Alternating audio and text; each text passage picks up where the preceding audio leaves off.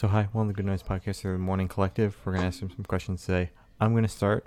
So what inspired you to start the project, and what does the project name mean? What was the first question? When did I start the project? What inspired you to start the What project? inspired me to start the project? Okay. So the name Morning Collective kind of comes a little bit from this is a pretty new project. I started it back in April when all this shit was starting to really go down with the COVID situation that everyone's well aware of. And I read an article about how kind of the whole world was going through like a collective sense of grief or like a collective sense of mourning and like loss. And I thought that was kind of a catchy name for a project I was working on. And I kind of like the pun side of it where it's a collective, but it's just me by myself. So Yeah. I thought that was funny. And inspiration to start the project was just I was an essential worker, so I never really got the time off everybody else did. But I took a week off, and I just honestly I just wanted something to fill the time. And I knew I was about to move to Massachusetts. This was back in April, and I'm in Massachusetts now, but I was living in Washington, and I knew my band wouldn't be able to do any of the stuff we had planned for the spring and the summer because you just couldn't be around anybody, and all live music was canceled. So I just wanted an avenue to kind of get out some song ideas I had in my head that were just a little bit different than what my band was doing at the time. So yeah, I just kind of decided to download some programs and teach myself how to do like MIDI drums and just kind of go from there and see where it goes. Okay. Wow. Sick. So, congrats on your newest releases, Spring and Summer. How do you feel about the response to it so far, or to them so far? Good. I'm super, super DIY. So I really, I'm not a guy who knows how to build an audience really. I'm not really very knowledgeable about organically getting it out there. So I'm just doing what little I can. And, when people do hear it, the response has been pretty good on the YouTube page for the music video for Summer. Somebody compared it to Stone Roses meets like the Pixies. And that was like the highest compliment I could ever imagine.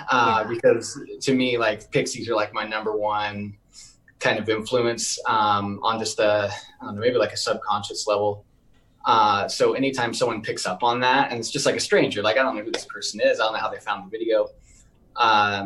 So that kind of response I think has been really cool. I'm hoping to get a couple more, eyes and ears on it.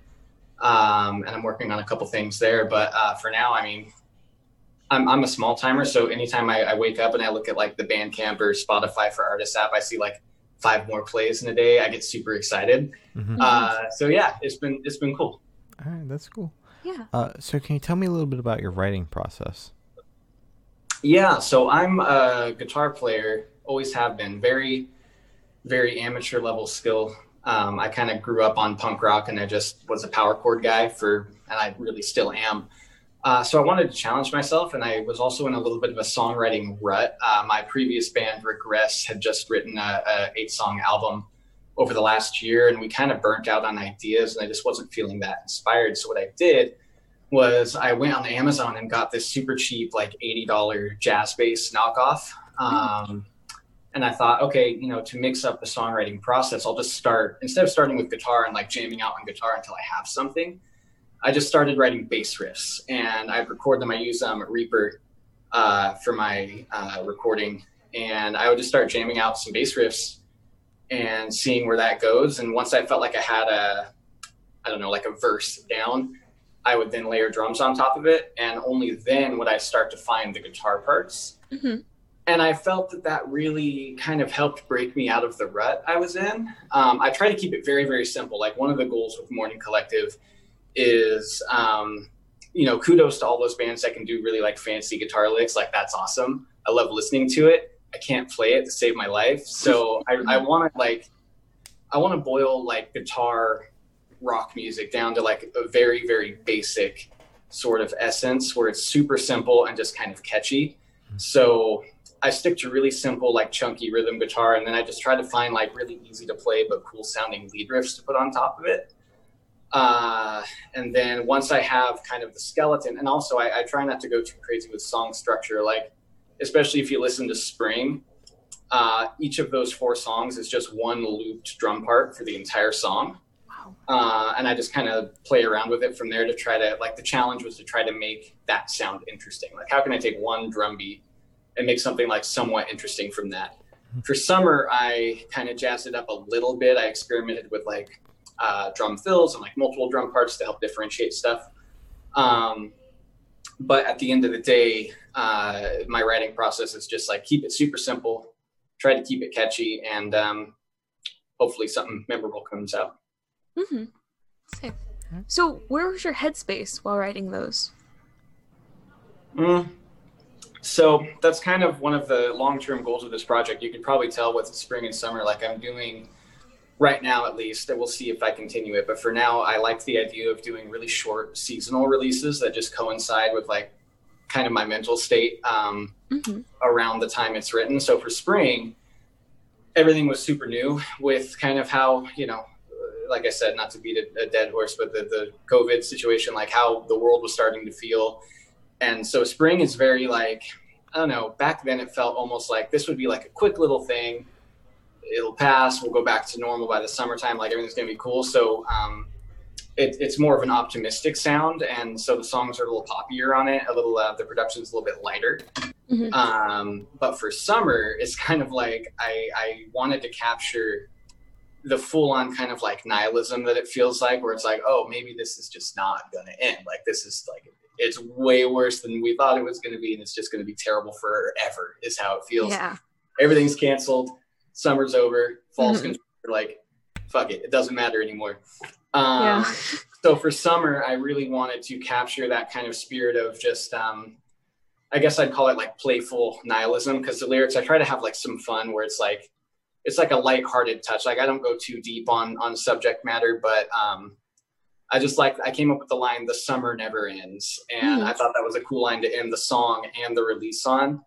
Cause I think that kind of captures where my headspace is right now. I feel like, you know, and I did a cross country move, packed 3 cats on an airplane and flew from Washington to Massachusetts with like a full on like N95 mask, the face shield. And it was terrifying. It was like a horrible experience. And I wrote the songs right before that, knowing I was going to be going through that. And it's just like, I don't know where I'm going with this anymore, but it's just, it's been a long summer. Yeah, definitely. And it's not getting any shorter. And I was trying to kind of capture that headspace with these 2 songs.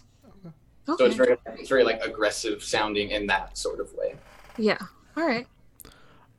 So will your next couple releases be called Fall and Winter, since you've got that like release pattern going? Yeah, so that's kind of that's the plan. And with spring, I did 4 songs because it was my debut, and I always like debuting a project with like a full EP rather than like just a little two song thing. But I think I liked that summer was 2 songs. I think it made it quicker to just get through everything. So tentatively, I'd start writing fall here probably in like a month or 2. I don't want to start it too early because I really like to knock these songs out within like a week when I do a release, just like bunker down and get it done. So for fall, if I do a fall rather than something else, I'd probably start writing that in like late September, put it out in like October, and probably be like another 2 songs, maybe 3. And then winter. And then one idea I had at the start of the project was, if I did that, what could be cool is when I'm done with all 4, I could take the best songs from them and like send them off to get mastered together and just do like I come up with some other name. It'd be like the year album, you know, like a year seasons. Like looking back on the year, all 4 seasons, like the best song, at least the title tracks for sure. Maybe supplement it with something else. I don't know. But it's all, you know, I don't know. I don't know where it's going. It kind of depends on, I guess, where the interest comes in. And, you know, if someone's interested in releasing anything on vinyl, that'd be awesome. But for now, it's just kind of like when the spirit captures me, I'm just like, all right, let's just jam out a quick release. Solid. So what band or artist influence do you think you can hear on summer and spring? Yeah, so summer... For contemporary bands, there's a lot of Nothing DNA in that, I would say. I I kind of like that. It's corny, but on the Twitter bio, I just said it's new gaze, which is such a stupid word, but I thought it was funny because it's like new metal and shoegaze. I don't know, it's dumb. Yeah. But I didn't want to be like post gaze, so I was like, oh, it's new gaze, like new gaze, yeah, exactly. But it's contemporary wise, there's a lot of nothing in the sound.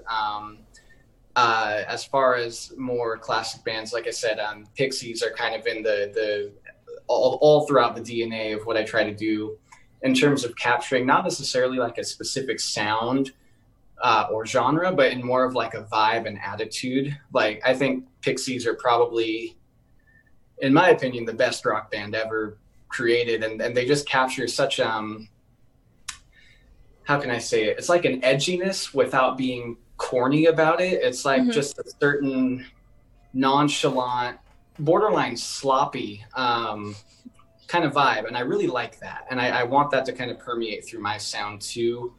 I like a lot of modern Teenage Wrist, and then Hyperview by Title Fight. Okay. And more recently, the dude's new project, Glitterer. I really liked his whole thing where all of his songs are just super short and to the point. So I try not to let any of my songs go beyond 3 minutes. I try to like that's a hard cutoff. Like I try to do it as much as I can while leaving it like 2 minutes or shorter. So yeah, that's kind of the cocktail right now. Okay. Solid. So is there a certain feeling you want your listeners to have while listening through your music? Yeah. Kind of back to what I was saying earlier with Summer, it's kind of just that collective nihilism we're in. I guess I try to keep my finger on the pulse of, how, at least locally, how it seems like people are feeling. Like I said, right now, there's like that kind of nihilism and hopelessness. And, in spring, it was a little bit more like fun and light and optimistic. So I try to just follow how things are feeling in a general sense in terms of the state of the world, in regards to just all the fun 2020 is thrown at us. So for Summer, it's definitely that, like, it's all burning down. So what are you going to do? Just shrug your shoulders and let it ride, man. Like, that's just kind of how it feels right now. And I wanted to capture that sort of vibe through the music for sure. Okay. All right. Makes sense. So where do you see the project in the next 5 years? 5 years, man. Hopefully a couple of full records out, hopefully something pressed to vinyl, hopefully at least 25 monthly listeners on Spotify. You never know. I've been writing music since I was 11 years old, so I'm definitely not going to stop, whether it stays as Morning Collective. Like, what's cool is the flexibility of when you're doing everything by yourself is, you can turn on a dime. Like if I wanted to just wake up and like, oh, let's try, I'm going to put out like a pop punk project. Like, yeah, I feel like I'm empowered to do that now. I actually have an idea for one. I want to call it Depression Beard. And it's going to be like a Roswell Kid, like pop punk kind of thing. That might come out someday. Just, bookmark that. But yeah, 5 years of Morning Collective, man, I would love to have, I'd love to have some sort of fan base, but if that's not in the cards, and, if just a few people hear the music and like it and think it's cool and maybe help them process some stuff that they're going through, I'd feel pretty accomplished about that. All right. All right. So for the last couple questions, we're going to shift away from music and go straight to death row. Let's go. So if you're on death row, what would your last meal be with drink? With drink? Oh, man. In Disneyland, they got these Belgian, like, Mickey-shaped waffles. It's just the most incredible thing in the world. So I think I'd have, like, one of those, and then like a 6-pack of Rainier Tall Boys, which is just a shitty Washington beer that's very close to my heart.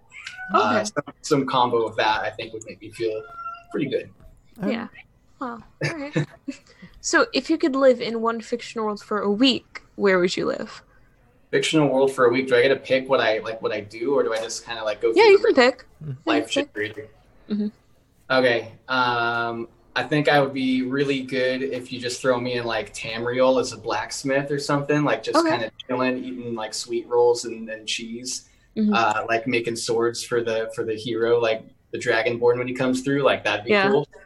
I think I could be like a droid in Star Wars would be fun. Okay. Well, a droid. Wouldn't Yeah. you like die? I 'Cause don't they usually like go for the droids? Dude, 3PO's died like 6 times. man. Oh, sorry. He I'm straight thinking blows of the ones with the long like face. Oh, like the battle droids. Yeah, the battle droids. Oh, I was no thinking way, battle no. droids.